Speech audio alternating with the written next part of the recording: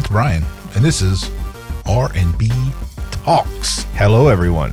Yo. Welcome to our newest and greatest episode. Woohoo. Greatest. That was kind of a bold statement, kind of a bold call out there, but I'm going to say Being as this is the second time we've done this. Whoops. How true. Yeah. You're getting the reboot, guys. This is the remix. I could have put it up there because it was just me talking. Yeah. And then it was like you'd see your mouth moving. Dude, you would that would have been weird. That just would have been weird, man. That just would have been weird. It was truly a one-sided conversation. Yeah, just would have been weird. Yeah. Like super weird. But it's here we are. Here we are. Here we are. So, Reggie, how was your 2 days? Well, technically for them, it's been a week. So, how was your week? Yeah. Yeah. Right? Yeah. Yeah. Let's go. It's been a week, man. Bro, it's fine, man. I mean, look, it's just typical things. But it's interesting though. I was thinking about this, like most of this stuff, like I just thought like how awesome it would have been to live like 200 years ago where you don't have all this, like near as much of this complicated crap involved. But that's right. Then I thought, well, then I'd have to worry about like really feeding your family. Like it's, your day-to-day struggle to like live and stuff. Like farming.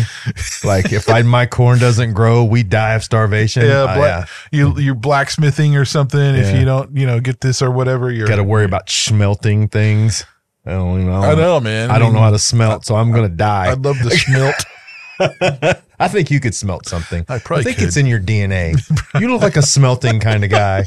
You look like you could smelt some things. Smiting and smelting. Smiting and smelting. Right. Reggie the smiter and smelter. I dig it. Right on. All right, dude. Man. So we got to talk about the elephant in the room. Palestine and Israel. All right. So look, after our last episode, because we went through a whole bunch of stuff there. Yep. There's obviously been more going on and everything else. So I made the mistake. I shouldn't say the mistake, man. I mean, it's good to run across the Israeli Defense Force YouTube channel. They actually have a YouTube channel. Wait a minute. There's an Israeli Defense Force YouTube channel. Yeah. Bruh. And I think really it came about because of all the just bizarre like media stuff that's going on. So I don't know how, maybe it's been there for a long, I just don't know, but I've never seen it until the last couple of days. But it's got a guy on there who's like explaining the whole situation and like showing it on the map and like what happened and all this stuff. And they actually released some like raw footage.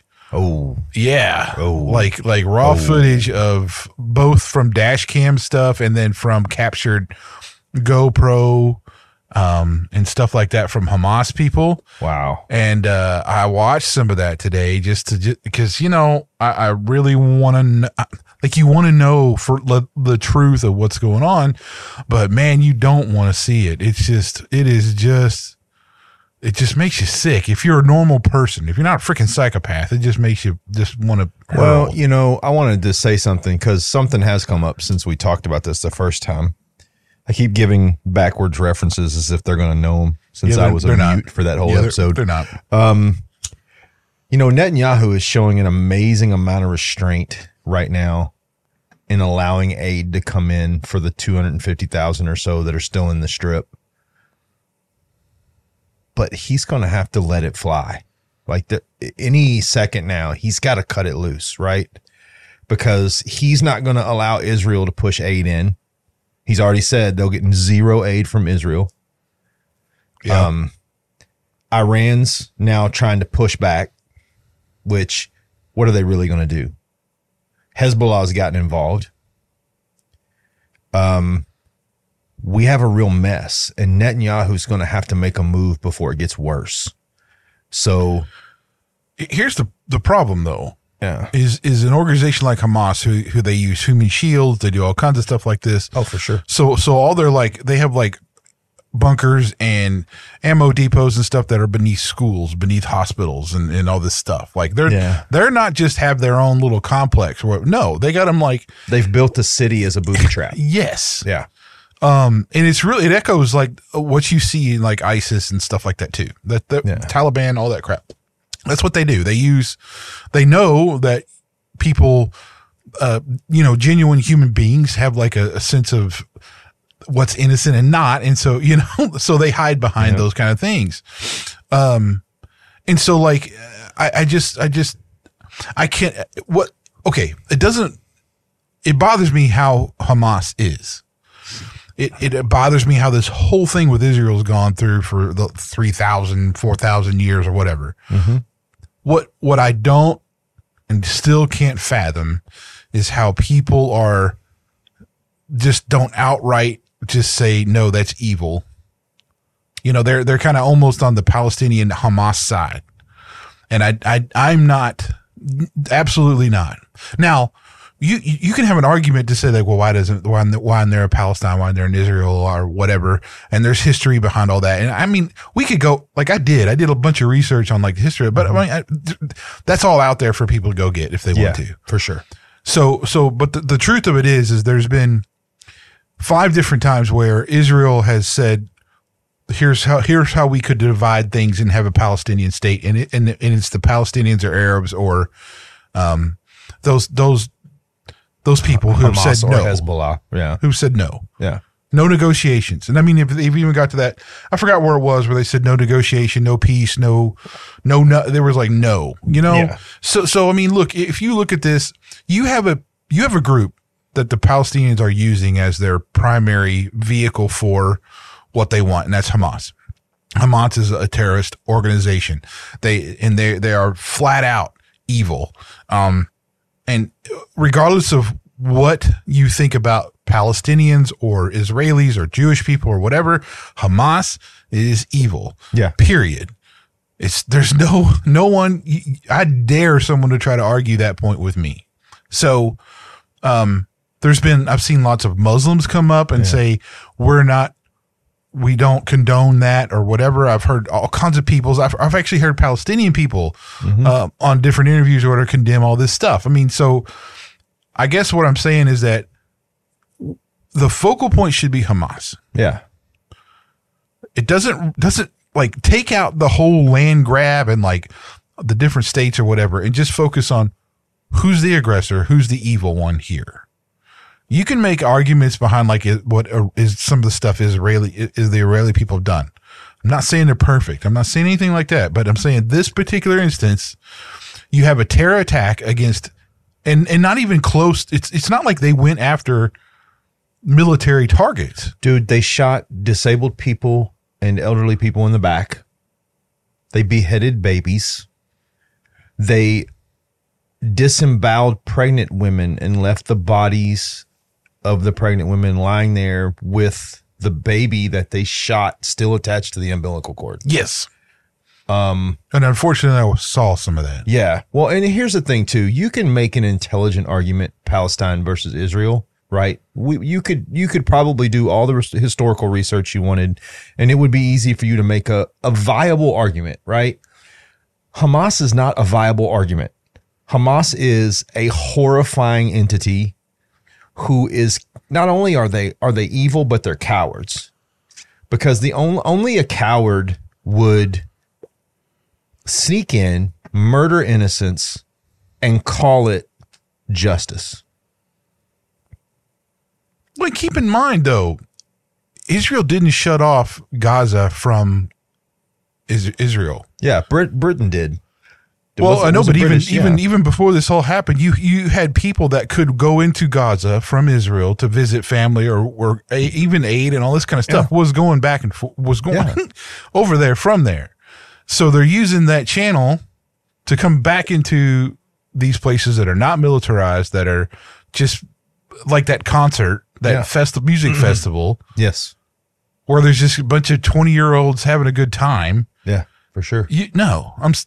I mean, so the thing is, like, I don't, okay, so I'll pointedly say it. If I was in Netanyahu's position. I don't think I'd be handling it as well as he is. I truly think I would be just totally out for blood, and I would go after. I just would. It just, not that I would try to kill innocents, but I'm sorry, but I would be. Well, that's what I mean. Like, I feel like Netanyahu has shown incredible restraint. I do too. Because, I mean, if it were me, I would probably be like, you know what? Got to be done. They got to go. Right. And I hate that because that's my reaction. Right. But he has shown incredible restraint, incredible diplomacy in allowing aid to go in and giving more time to try to get more non-Hamas Palestinians out before they go in. But again, he's only going to be able to do that for so long because eventually Hamas is going to trap innocents in there if they think that's what's keeping them alive. They're not stupid. They're just evil. So I guess what I'll do, I have like a whole bunch of articles and there's a lot of YouTube stuff about this whole thing that I'm going to put down in the comments. So if anybody wants to read about the history and all that stuff, they can go look at there. There is one thing that I think that I saw that was that we should be thinking about in this whole thing. Mm-hmm. And it was Russell Brand actually brought it up. And this particular one will be in the description, but is Hamas using U.S. arms to do these things? And I think it's pretty easy to say yes. Because of all this is the big issue here with all this Middle Eastern stuff. The arms business is like let me see. Hold on. The U.S. sold weapons to 57% of the world's autocracies.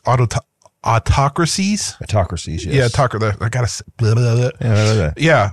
And 40% of all arms sales in the world since the end of the Cold War are from the U.S., right? Mm-hmm. So this is one of the biggest industries, exports we have is our arms, and we're selling them to everybody, right? And I think that's a huge problem that we need to acknowledge. Well, that's another question would be not even arms sales. How much of what Hamas and Hezbollah and ISIS that have used over the last, let's say, 30 to 40 years is abandoned military equipment that we left after wars that they repurposed? Well, especially even this last pullout with all that stuff. There's a whole lot that just got left behind that the Taliban picked up that also got to Hamas. Yeah. Okay. There's a lot. I mean, we're talking, it's not just a little, but I mean, so I think the current administration has this huge hypocritical nonsense of crap about any of this stuff. One of the big things he pointed out was like, Trump did, he sold arms to Saudi Arabia, but there's like these arms sales get labeled as like various. It doesn't they're not specific. So there was like, I don't forget how many times more Biden's sold to all the stuff in the various category. And let's be clear, we're not letting Trump off the hook. No. You sold arms to a known enemy of ours.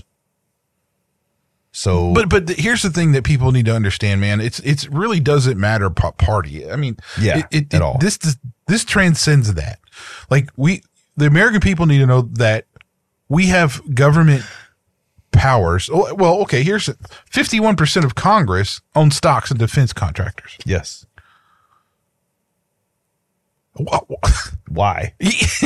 Come on now, and that's 51%, dude. That's not. Come on. A former vice president of ours was the head of Halliburton. Who supplied, the Iraq war more than Halliburton did? No one. Like, Yeah, I completely get you, man. I'm just saying, like, all this stuff is like, it is so fed by the military arms complex, and stuff. It's all fed by that. I mean, you know, that's the part where we, not that, okay, look, there is the Hamas atrocities and stuff. And yeah.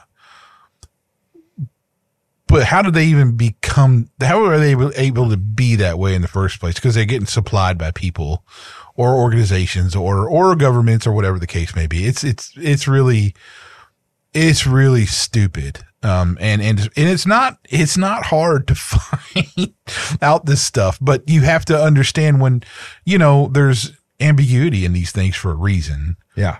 You know, they don't want you to know that they sold them, you know, like a bunch of freaking anti-air, you know, missiles and, you know, freaking RPGs and automatic weapons and all kinds of stuff. I mean, if you saw it, like, well, there was 30,000, you know, M4s that were sold to the Iranian group, this for, I mean, come on, you know, that's it's just insane. I just think that people, I think particularly, where I've seen the most ridiculous and ignorant protests and outrages have been on the campuses of in our beautiful country. Yes. Like these college professors need to like get, I don't know, they need to get a big dose of reality, and stop brainwashing these freaking college kids into this ideology that is just absolutely built on lies. And I'm not saying there's a right and a left. I'm just saying what is being done right now is a blatant lie and absolutely BS. Agreed. Colleges, I mean, I can honestly say, you know, growing up as a kid, and I did not go to college, but it was always the American dream for your kid to go to college and get an education. It has become the American nightmare because we're not teaching kids math, science, history in a way that develops them into people that can make livings and develop things and be contributors to society. True. We're actually teaching them the version of it that teaches them to tear down a society. And that is what freaks me out is I feel like our colleges are purposely trying to deconstruct our society, and they're doing it through our kids. Marxism. This is the Marxist rule book. Yeah. I mean, and I know, and this is these people aren't stupid. These professors and stuff are very intelligent. Yeah. But I can't fathom how they've let their intellect get so corrupted by this ideology. Well, I don't think it's an accident. No, I don't think this whole thing is well planned. It's well planned. Like that's the scariest part of it is it's not like, you know, when a bad idea becomes an infectious, you have to cut it off and then you correct it. Right. Well, this isn't a bad idea becoming infectious to them. We don't want it the way it is. So we're going to purposely attempt to tear it down. Well, this goes back to the KGB infecting our institutions. This goes way back to, you know, all the way back to there when that they had a purpose. They said, well, we can't really get to there, so we're going to go through there. And that's what they did. Yeah. We know that, you know, but it just seems like to me that just the whole thought processes have just been so obscured. And anyway, you could go on and on about all this stuff, but I guess the message for anybody who's watching this is just like, there's a lot to dig into. But there's you got to kind of look at what Hamas is doing and say, it doesn't really matter what they stand for, what it is, what they did, what they're doing, what they will do is evil, period. Mm-hmm. It's wrong. You cannot back that whatsoever. Yeah. I would not back that if it was, I don't care what nation it was or who it was or what they said they believe. If they did stuff like that, I'm done. I don't care how far right or left you are. If you don't see this as evil, then it's not about whether you're right or left. It's about whether you're ignorant or intelligent. Yep. And it's ignorance that says blowing up innocents, doing the evil things that were done is justifiable. That's ignorance. That's not intelligence. So, you know, if you want to get thrown into it, you can look at the raw footage. I'm just saying it's out there.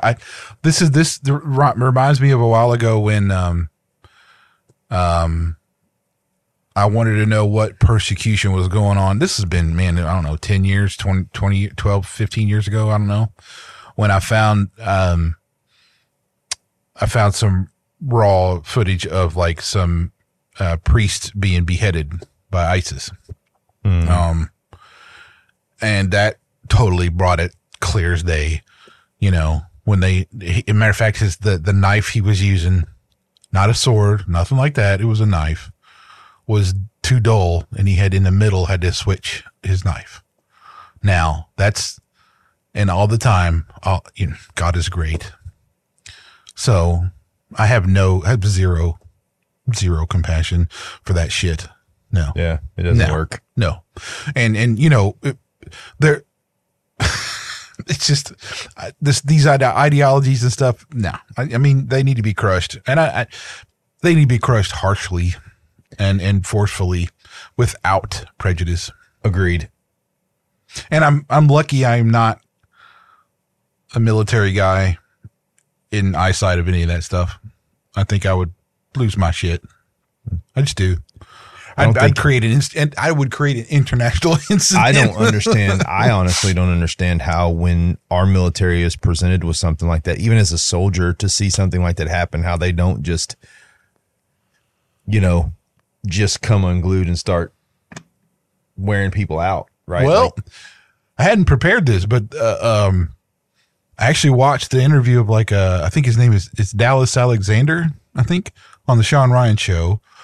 He has he's on the books for the world record sniper kill, 3,500 meters. Yikes. Yeah. That's a shot. Yeah. And he actually got, he was during an op where he was outside of Mosul, I think is what it was. But he was talking about how they captured one of the ISIS people and they were bragging about how many young girls he had raped. Right. And he didn't see the interrogation, but they were told of it, right? And that fueled he did not get off. Like he said, that totally changed that op for him right then and there. He was like, every one I get rid of is 200, little girls that are saved or something, right? Yeah.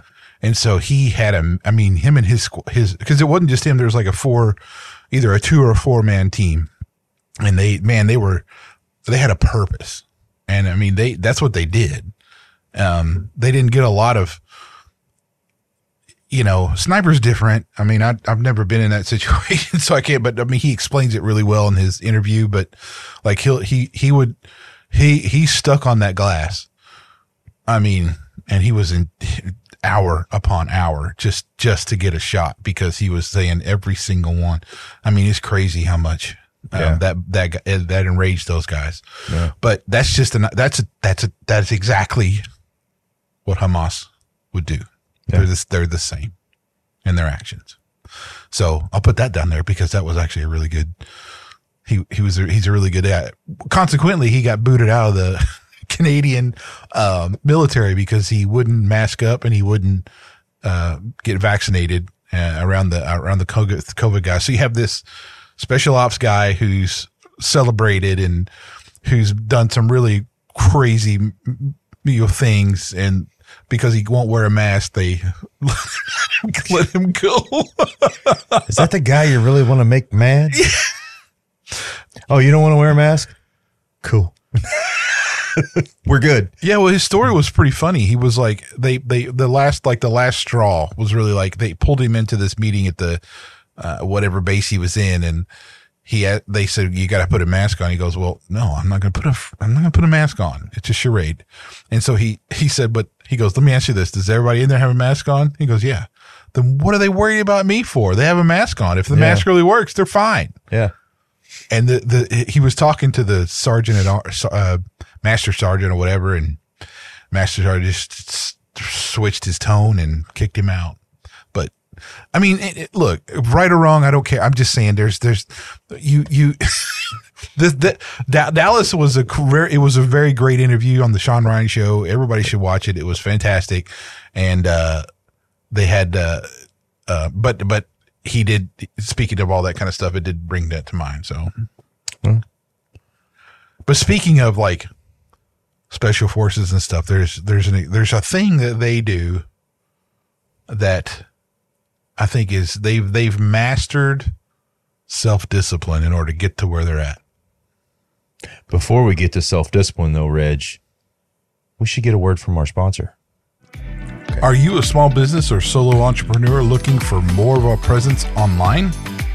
Technology is ever changing, and with more and more people spending most of their time on screens, it's important to have your brand out and about, getting the most exposure possible. Worried about not having a big budget for website design or social media? At Edwards Managed Technology Computer Consulting, we cater to every business or solo entrepreneur's individual needs to come up with a plan that works for your product and your wallet. Interested in learning about how we can manage your online presence so that you can spend your time doing what you love to do instead? Visit www.emtcc.net to make an appointment or give us a call at 1-888-551-2770. Mention R&B Talks for 10% off your appointment. Remote and on-site options available. Self-discipline, Reggie. Self-discipline. I've actually done some pretty good research on this one. I started off on the hunt for, I needed to know what self-discipline was and what self-discipline wasn't. So I started on Ligonier.com. Great website. You know what? Before you talk about this, we're in Halloween season, right? Yes. Just a word for the wise. I am not the guy to try to do jump scare type of tactics with, by the way. Dude, you just ruined my entire week. If you want to get hurt, I don't go to haunted houses. I don't go to any of that stuff. I do not respond well to sudden booms and shakes. Well, not booms and booms and shakes are fine, but like if you're like you get up in my face or something like real quick, or are you twitchy? Is that what you're telling me? I'm telling you, like I physically react. Well, you know. Okay. And this goes back to kind of some stuff I did in my 20s, but it just, I do, man. And so Call of Duty has this haunted thing they came out with, right? So it was last night was the first night I got to actually get in there and do it, but they have these loot caches you can open, and some of them had like jump scares where they have this like, face comes out and real loud noise comes out, right? Mm-hmm. My nerves were done, bro. Like I couldn't. It's not, that is not something I'm cool with at all. And I think I wanted to say that because I'm not the only one, right? I mean, everybody needs to understand that there's people, whether they've been through something or there's like a training thing or whatever. I mean, you don't just think it's just Halloween and it's okay to just run up and somebody.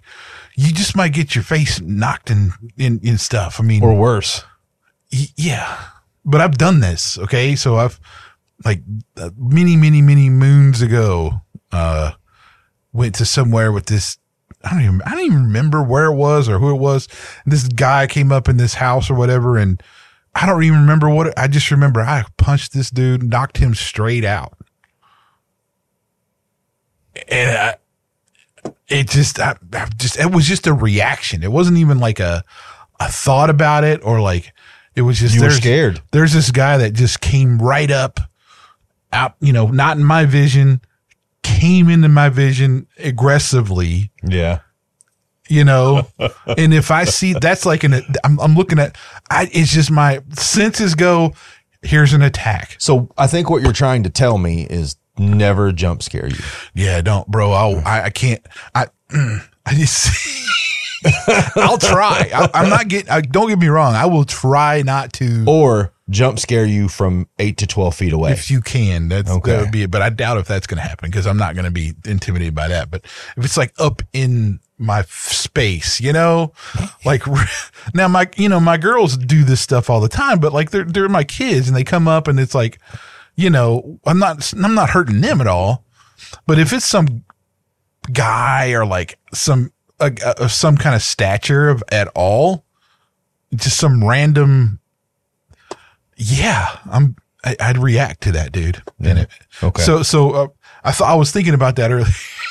All right. And that may be part of self-discipline. Maybe something I got to handle. We know. Oh man. I kind of like it. I like the adrenaline rush, man. I dig look, it. Look, it's fine. I mean, it's cool. Heart rate goes up about 20 beats. For me, man, I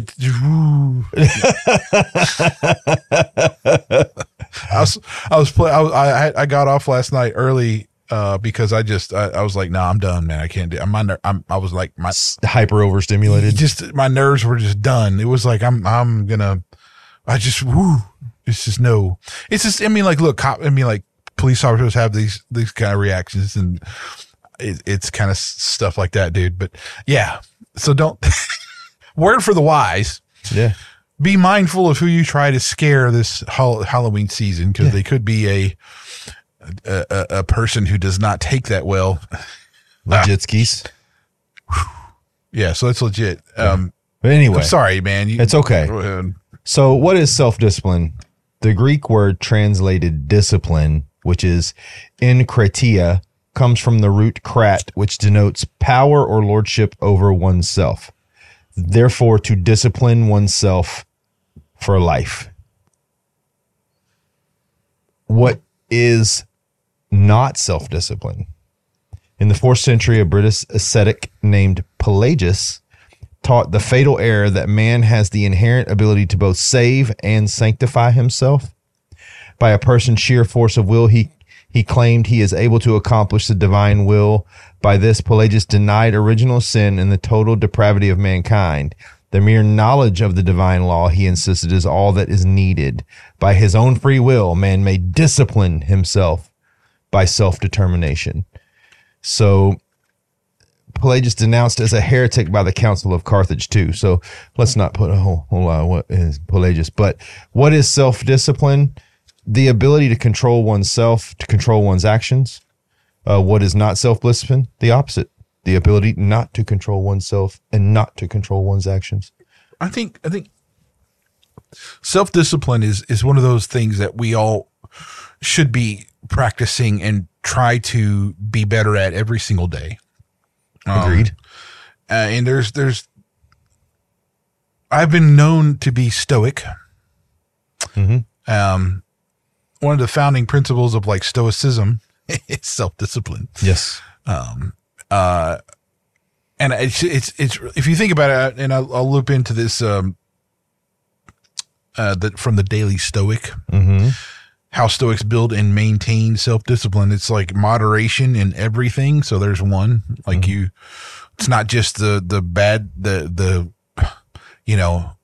don't drink too much or you don't eat too much or whatever. It's like everything. You have moderation and you try to keep yourself an even keel. Even when we talked about attributes of a man, that was one of them. It's like, you try not to be too high, too low. It's like you try to be as even keel as possible. So it helps you maintain your presence and your viability around people and stuff and how to solve problems. So it's important. Except when you're jump scared. Sorry, I had to throw that in there. You can't put that big old nugget out there and me not chasing it. No, bro, I'm telling you, it's cool. But. So, all right. So foundationally, if we were to think about self-discipline, self-control, what would you say are the foundations? I know stoicism is one of them because it's about being even keel, but what would you say are some of the foundations of being self-disciplined or disciplined? Well, we talked about moderation. I would say the other one is like you control how your mind over your body. Yeah. Okay. Which is jump scares are really one of those that I'm terrible at.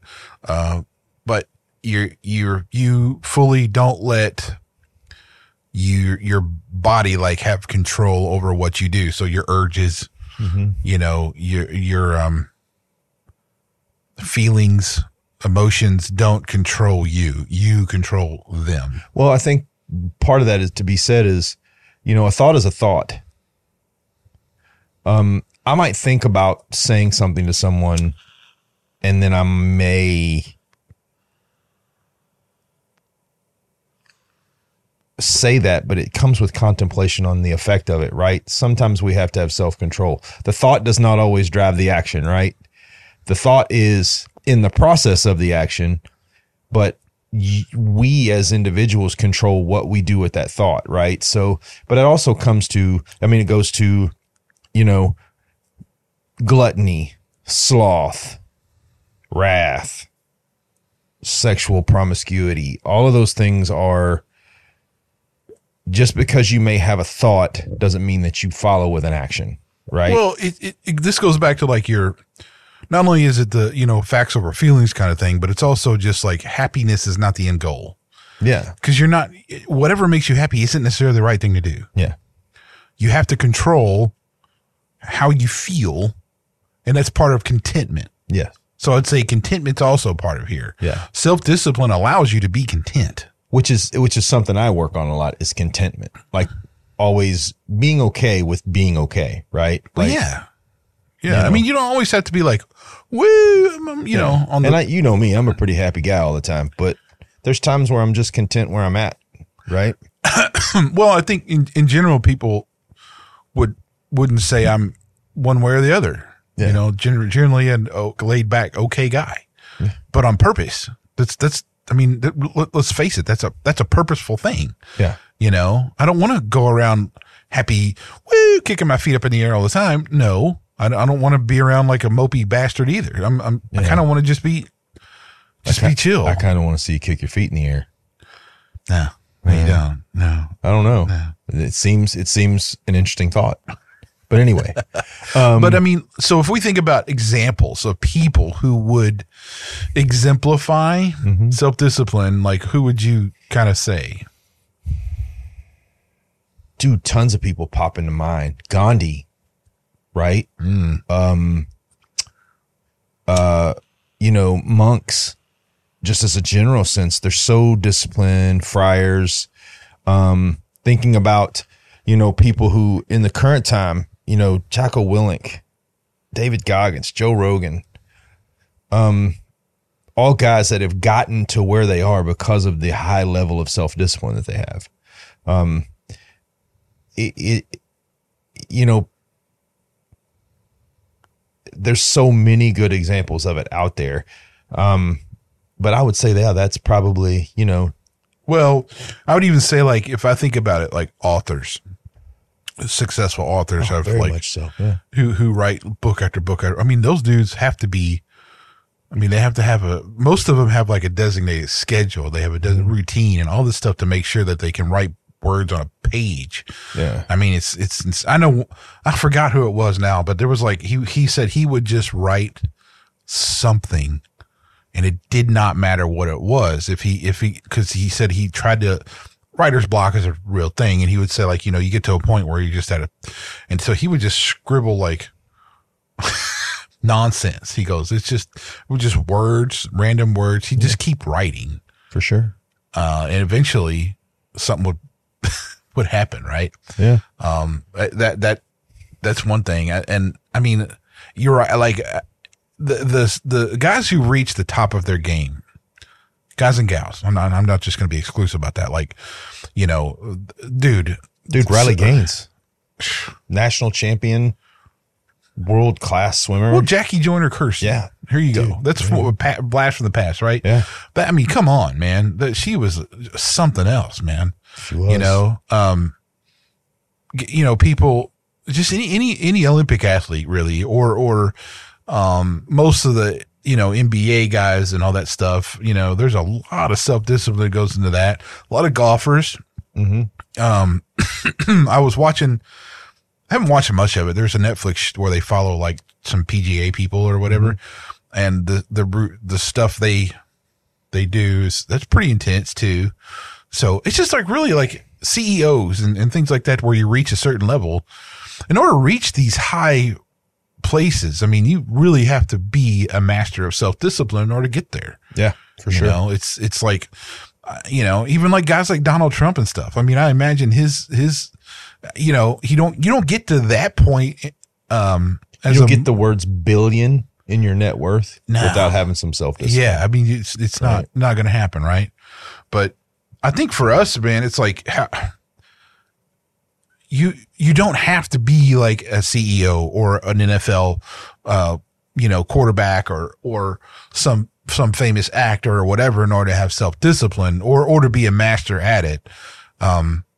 You know, like I'm not going to, being a Buddhist monk is not my thing, but that doesn't mean you can't live out those principles of self-discipline in your own life to be the best. You know, if you're disciplined in what you're doing, you're going to be better at whatever you are, you know. Of course. And even in my own career, I mean, and it's I think part of self-discipline too is like you have to be courageous in that you have to conquer some fears. You have to like set aside things that might get in your way, and you can't be afraid to fail in order to try again. Yeah. You know, that's a big part. Failure is a lesson, man. Failure is not a result. It is a lesson. The result of a lesson learned, used to grow and go beyond where you were before. One of the things that I think is the biggest downfall for self-discipline is they only set themselves up for success and they do not prepare themselves for failure. Like you've heard it so many times. You'll have a person who's extraordinarily talented at something. Yeah. But they'll have a setback, maybe 2 setbacks. And all of a sudden it's, well, you know, I could have been, but this didn't happen and that didn't happen. Who cares? If you want it, if you really in your heart of hearts want it, if you desire it, again, the difference between want and desire. We all want something, right? But what we desire, we will chase. If you truly desire something, you're willing to take big risks. If you truly desire financial freedom, you're going to take big risks to get it. If you truly desire spiritual freedom, you're going to take big risks to get it. If you truly desire physical freedom, you know, health and well-being, you're going to take big risks to get it. And you're going to fall down. You're going to hit the floor. You're going to make mistakes. You're going to have moments of trepidation and fear that are going to creep in. But it's this truly self-disciplined person that's going to take that and be like, all right, I felt that now. Now I know what that is, so I don't have to be afraid of it anymore. Well, and I mean, it's not really, you don't have to be a risk taker to be disciplined. Yeah. But you do have to you have to be, I mean, yeah, you're right. You have to be courageous in order to like push towards those things and keep trying and understand too, there is a point where you might fail at something, but that pushes you somewhere else that you're going to succeed. Right. I mean, there, it's not like you always have to like conquer everything and even the stuff you fail at, that's not it. True. That's not true. There's things that you fail at to kind of say, this isn't for you. Yeah. And you recognize that and go somewhere else. Well, and you have to recognize too, you gave it everything you had. Yeah. Right. Sure. I was a terrible insurance salesman, mainly because I don't like preying on the wills of other people, but I knew when I was done and left. Right. Like, and I didn't leave disappointed. Did what I could, sucked at it, moved on. Right. So again, it's just, it's the posture that you take with the result that you get, right? If you take a posture of failure and you take failure as the final result, yeah, dude, you're not going to get anywhere. But, you know, if you take failure as a point of growth, man, there's no limits to where you can go, right? So here's a question. Do you think that past history and trauma can interfere with someone's ability to be self-disciplined? Uh-oh, I got deep. Interfere? Yeah. Well, sure. Like if you had a business fail completely, then that could rattle you enough to where you don't get back on that horse again, or you decide to say no too much. Yep. Let's say you had there's all kinds of, like, with relationships and stuff. I mean, you could have like a traumatic ending of a relationship that, your perception of things changes, and, your ability to be self-disciplined about your appearance or something, that all changes. But for the most part, I think that for people who can push past those and understand more of like how that affected them and changed them and stuff, you can move and be better at things too, though. Yeah, it's agreed. I think trauma can do two things. It can either wreck you or it can build you. Yeah. There's no other ways around. I mean, I can speak to that from a personal level. Yeah. I mean, there's no way I would be who I am today without some of the trauma I've had. But it didn't for a long time. That wasn't the way. But eventually it became something I recognized as a turning point that brought me to a different place and changed to fundamentally who I was. Do you think it was a survivor's mentality that got you there? Like for me, the trauma that I went through, yeah, it had a massive effect on me. But eventually I realized that I survived, right? If trauma was bad enough to end me, it would have ended me. Right. So eventually I had to come to grips with the fact that I had survived those traumas and was able to move through and get better, stronger, faster. Do you think that was the mentality that you took in your situation? No, I don't think it was a survival thing. I think for me, it was more of a change of character, more of a maturity level that sped up instead of things like that. Looking at things a little, just changing my perspective, about life in general and things. It just really did. And it took me a while though to get through that like hiccup, and really kind of just take that seriously and learn that it's okay to recognize that as something that you needed.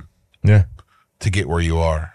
Yeah. And it was purposeful, that it had meaning. For sure. That it wasn't just something that was just bad and, for no reason. That would be, part of what brought me to, the way my faith is all tied to my perspective of just that too. I mean, my whole faith journey was self-discipline, really. I mean, I saw something and I really wanted to dig into it. And so I had to make the effort to just say, I'm going to do this and I'm going to, it's going to be the way it is. So, I would say so. It's not so much survivor, but it did radically change my path.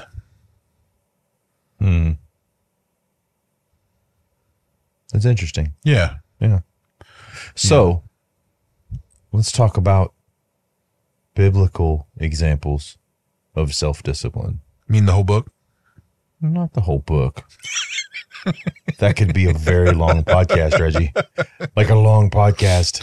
Well, so I think any of the major characters could exemplify self-discipline. I mean, obviously Christ himself is probably the biggest example, but I think for me, if I look at how Jesus handled the Pharisees, like Jesus knew everything that was going to be said or done or whatever, and could, without turning them into a pillar of salt kind of thing. Like Judas.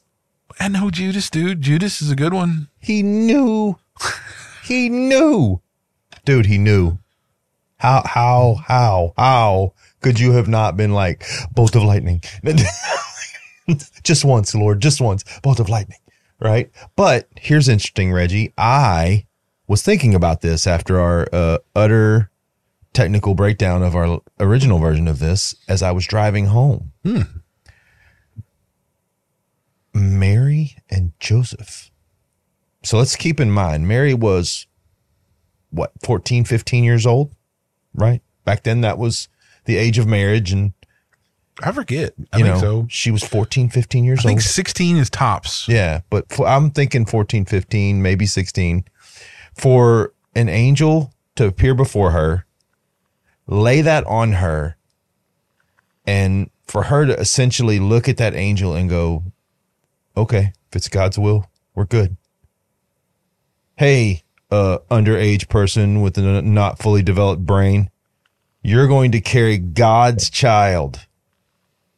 And then for Joseph, who was thinking about divorcing Mary, it was in his head, and the angel to drop before him and say, hey man, nah, don't be doing that. And for him to go, all right then. But I mean, like, the thing is that I would have, that's one of the things I would love to have, like, heard the whole conversation. Yeah. That was abbreviated, to kind of just to make the point and go away. Yeah. But you just got to wonder, really, what was that conversation, really like, Well, knowing what we know about what angels actually really look like a giant eyeball with 5 wings and, well, that's kind of freaky. It's still speculative, though. If that jumps into your room, the last thing I'm thinking is, all right, I'm thinking, what? But essentially, you have a heavenly being appear before you, and to be self-disciplined enough in your faith to go, if that's God's will, I'm down, right? Even if there was a moment of a little bit of freak out, I would understand that, right? But in the end, for her, Mary, a 14, 15, 16-year-old girl, to look at that angel and go, okay, that's God's will, let's go. Right. That's that. And it just popped into my head. I was like, we talked about Abraham. We talked about David. We talked about all these people that were self-disciplined and not self-disciplined. Man, Mary and Joseph, dude. Well, okay. I did think about Solomon. Oh, yes. Solomon. And I'm like, okay. The wisest man ever. Yeah. And then to think that he's probably an example of how not to be, I mean, he was wise in what he said and wrote and some of the things like that, but all these women, all this stuff and everything else, and he still wasn't never satisfied. No. I mean, obviously there's a problem there, King David. He was, and then just threw it all away, had his best friend killed because he slept with his wife, got her pregnant. Stupid. He definitely wasn't self-disciplined. His pendulum swung deep. But at the same token, like, I mean, he did. I mean, him and God had a relationship, though, that I think everybody would want, right? I mean, and even in his faults, God saw that, right? I mean, when the baby died and he's wailing, and then he just stops, and everybody's like, "Dude, you were just freaking out," and he's like, "It's God's will, right?" Dude, Shadrach, Meshach, and Abednego. We're gonna burn you alive. And their response essentially was, no, you're not. We're good. How many people were in that furnace, Brian? Golly. He would ask me a question that I'm not ready for. 4. That's right. There were 4. Shadrach, Meshach, and Abednego, and Christ himself. Christ himself. That's right. But they survived, like, to have the self-discipline. But to I mean, like, but we're going to roast you. Oh, okay. Yeah. But I'm just saying, like, God showed up. Yeah. God always shows up. He does. But it's like, of all those things. And I mean, it's not like, this isn't one of those stories that like a group of people didn't witness. I mean, you had the rulers of, the king himself was like, saw all this, and it's not refuted in any kind of historical thing. Now, we don't have like, we don't have artifacts and stuff. We don't have the oven. No, but I mean, it's just crazy, man. I mean, But there's so many different depictions of men who are faced by atrocities of other men who stood strong on their faith. Abraham, he didn't want to sacrifice his son. Well, but he wanted to be obedient to God. I think there's, if you look at, I don't know, there's so many, like, you can't look at some of the judges were cool, but Samson was interesting, but I don't know if he wouldn't be a self-disciplined guy I don't know either. that I would consider Samson self-disciplined, right? No, but you could look at Paul. Yes, you could. Like, that guy he really made it a point to be, even in prison and everything else, and all he went through, like, he was focused and he was determined, and it didn't he was stoic. I mean, like, he didn't.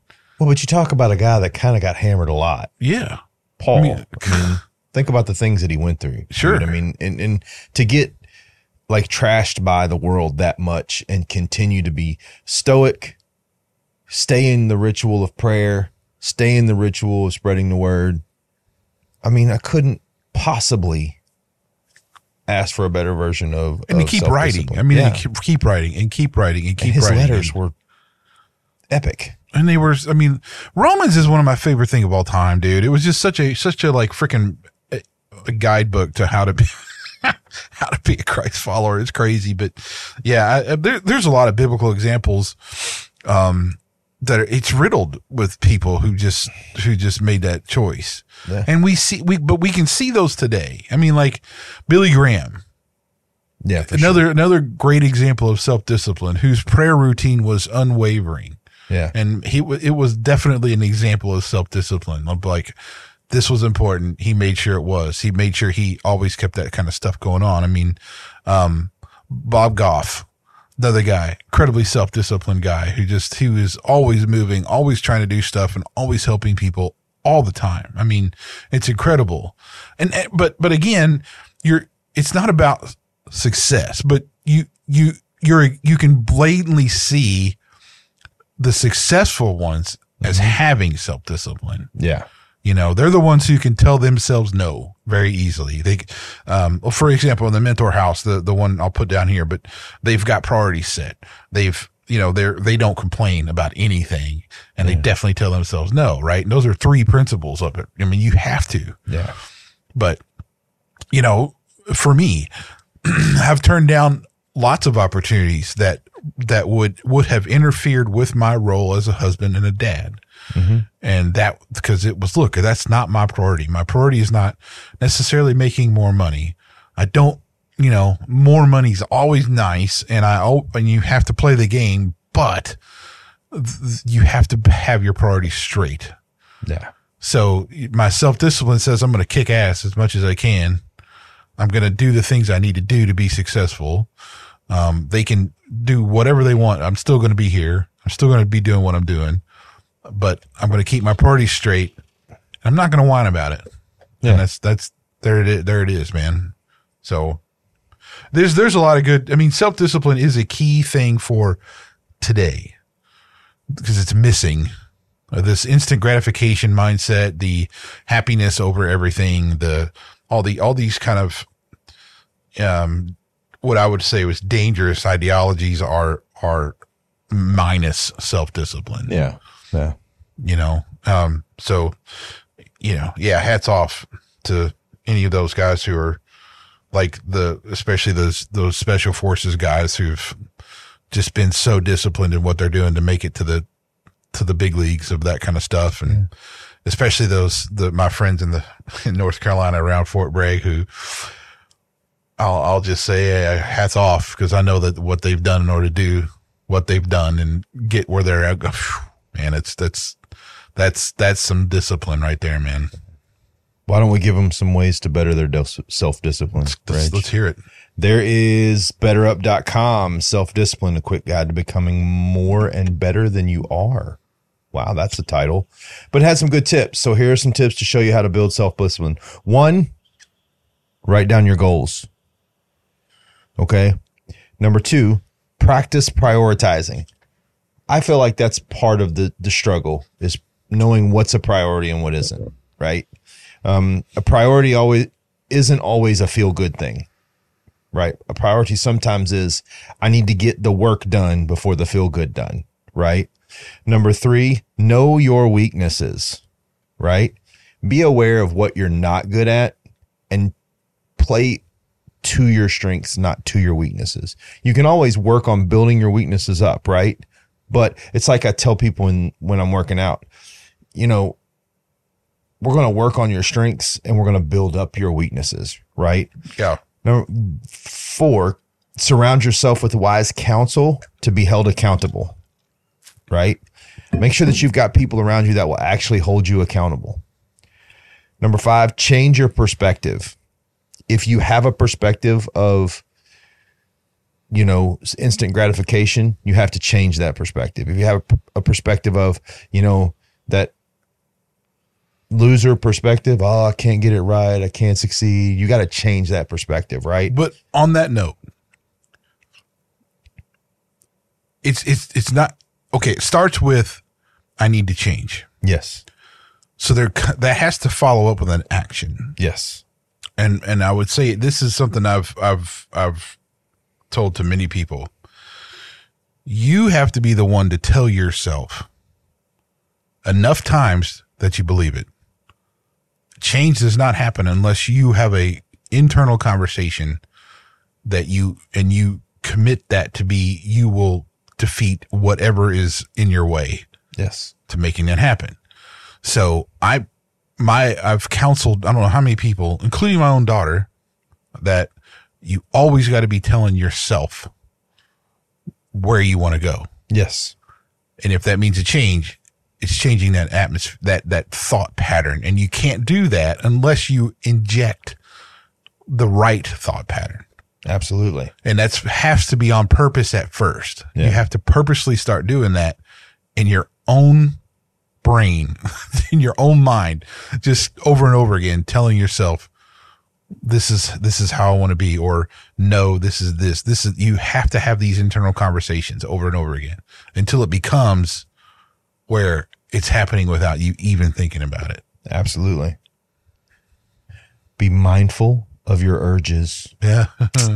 Okay. So I talk about this one because something that I've discovered is when I have an unhealthy, like, food or actionable urge, there's usually something triggering that.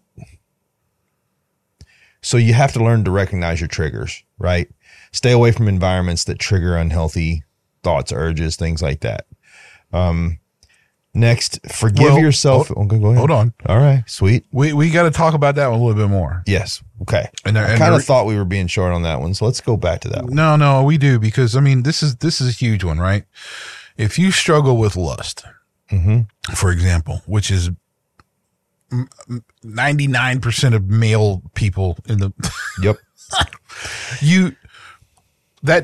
If you struggle with that, don't put yourself in places where that is going to be a thing. So what I mean by that is, well, don't go to a freaking strip club, for one. Yeah. That's an obvious one, but look, people don't put that together, but it doesn't matter what the occasion is. It doesn't matter what it is. No, don't. Restrict your internet traffic so you can't go to porn sites and stuff. Yeah. It's not hard. Yeah. I mean, look, do that. Change what you look at online. Yeah. I mean, don't go look at the freaking, what's the thing now? Those, Instagram models thing. I mean, dude, they're riddled everywhere. Dude, I don't even know how to get it. I mean, that's. Well, it doesn't matter. Like, if you're a guy, if you go to search for something on Instagram, it's just there. Yeah. You can't really avoid that, but don't look at it. Scroll past it. Yes. Just don't. Your thumb works to scroll past that. You have to anything else. Mind over body. Yeah. Know that you know your urges, know what they're there. You let your thought move your body to a different place. Yeah. Don't go to a bachelor party. That's going to have a bunch of stupid stuff going on. That's just one example. If you know you're a spendthrift and you have to save more, you're in trouble with that. Well, then what do you need to do? You got to, you got to take action to make sure that you lessen the availability of the funds so you have that to do that with. Yeah. You know what I'm saying? Or there's all kinds of things, but take action that would limit your exposure to whatever that is. Yes. That's the big one. I know. Forgive yourself and move forward. Dude, if you failed, put it in the past and move on. It's okay to fail. It's okay not to do something right. It's okay to make a mistake. True change takes time. Yes. And it's not just a day or two. Yes. Sometimes it can take years. Yeah. I mean, look, you're going to fall and you're going to fail and you're going to do all kinds of things, but you just have to keep at it for real change. Yeah. And lastly, have a backup plan. Just like you said earlier, sometimes you fail to know that you're not good at something. So know other things that you have a talent or are good at in order for you to know where you're going to go next, right? Okay, so this didn't work out, but I'm also pretty good at this. So here's my backup plan, right? If you pile it all on one thing and it collapses, you're going to make it 10 times harder to crawl out of that hole. Right. So have a backup plan, whatever that might be. You know? And make sure your plan doesn't include just like one day. Yeah. Okay. Like there's some cases where you need hourly goals. Mm-hmm. Okay. I get that. Like if you're battling some kind of addiction or whatever, I mean, that's like, you may have it where your goal is to make it 2 hours. Your goal is to make it 4 hours. Your goal is to make it a day. Your goal is to make it 2 days. I mean, you have to have goals, but you have to have different. In other words, you're staging out your success, your successfulness, right? Yeah. So that you can have some success. Mm-hmm. So you plan successes for your ultimate success, I guess. Yes. Is what a better way to put it, right? I mean, like anything you're going to do, you have a short-term goal, mid-term goal, long-term goal. If you say, well, I'm going to, in 5 years, I'm going to, my ultimate goal is I want to be at this weight and have this much body fat or whatever, for example. Well, you're not going to get there tomorrow. So what's your action plan to do today? Mm-hmm. Cool. Then did I meet my goal today? Tomorrow, here's my goal. You know what I mean? You got you have to have these small goals that lead to your ultimate goal. Also, you need to be able to self-assess. See, I think that's a big break. I've seen people look at failure as success in the sense of, no, I didn't fail. Well, that becomes self-delusion. You need to be able to self-assess and say, yeah, I could have done this better. Well, and if you don't have it, get some people around you that will tell you. Yeah. Like you have to have people that'll say, no. Yes. Did you get to the point where you could get to? Yes. Did you get there in the best way? No, you didn't. Honest people that will say to you, dude, you're going in the wrong way. Right. But part of that is that oversight from having that, wise counsel. Be willing to tell them everything and let them, take constructive criticism well, right? Because if someone's constructively criticizing you, they care about you. If they're criticizing you for the sake of criticizing, that's a different story. But if someone's taking what you do and they're giving you the positives and the negatives and trying to help you build, that's a whole different ballgame, right?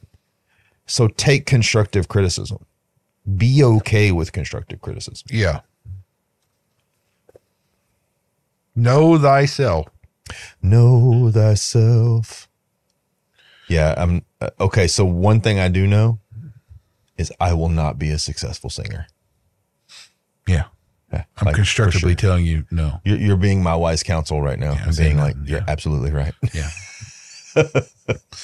Yeah, there's no amount of auto-tune that's going to help you out, bro. I don't know. I've heard some terrible voices get auto-tuned and sound pretty good. I'd bet. I'm just saying don't make a career of it. Really. Sweet. I mean, The Rock in that one song in Moana, man. I mean, that dude had autocorrect all over the place. Oh yeah. Well, but, that's a Disney song. So if you want to sing a Disney tune, I guess you could do that. But dude, it's like a cartoon. Like he's not going on tour. At least not for that. You're welcome. Thank you. I appreciate your constructive criticism, wise counsel. So anything else, Reg? We got on your mind? Anything else? No. I mean, it's some interesting times, man. It is. I have a lot going on. I'm grateful for it. It's an interesting time, dude. I mean, for sure. Yeah.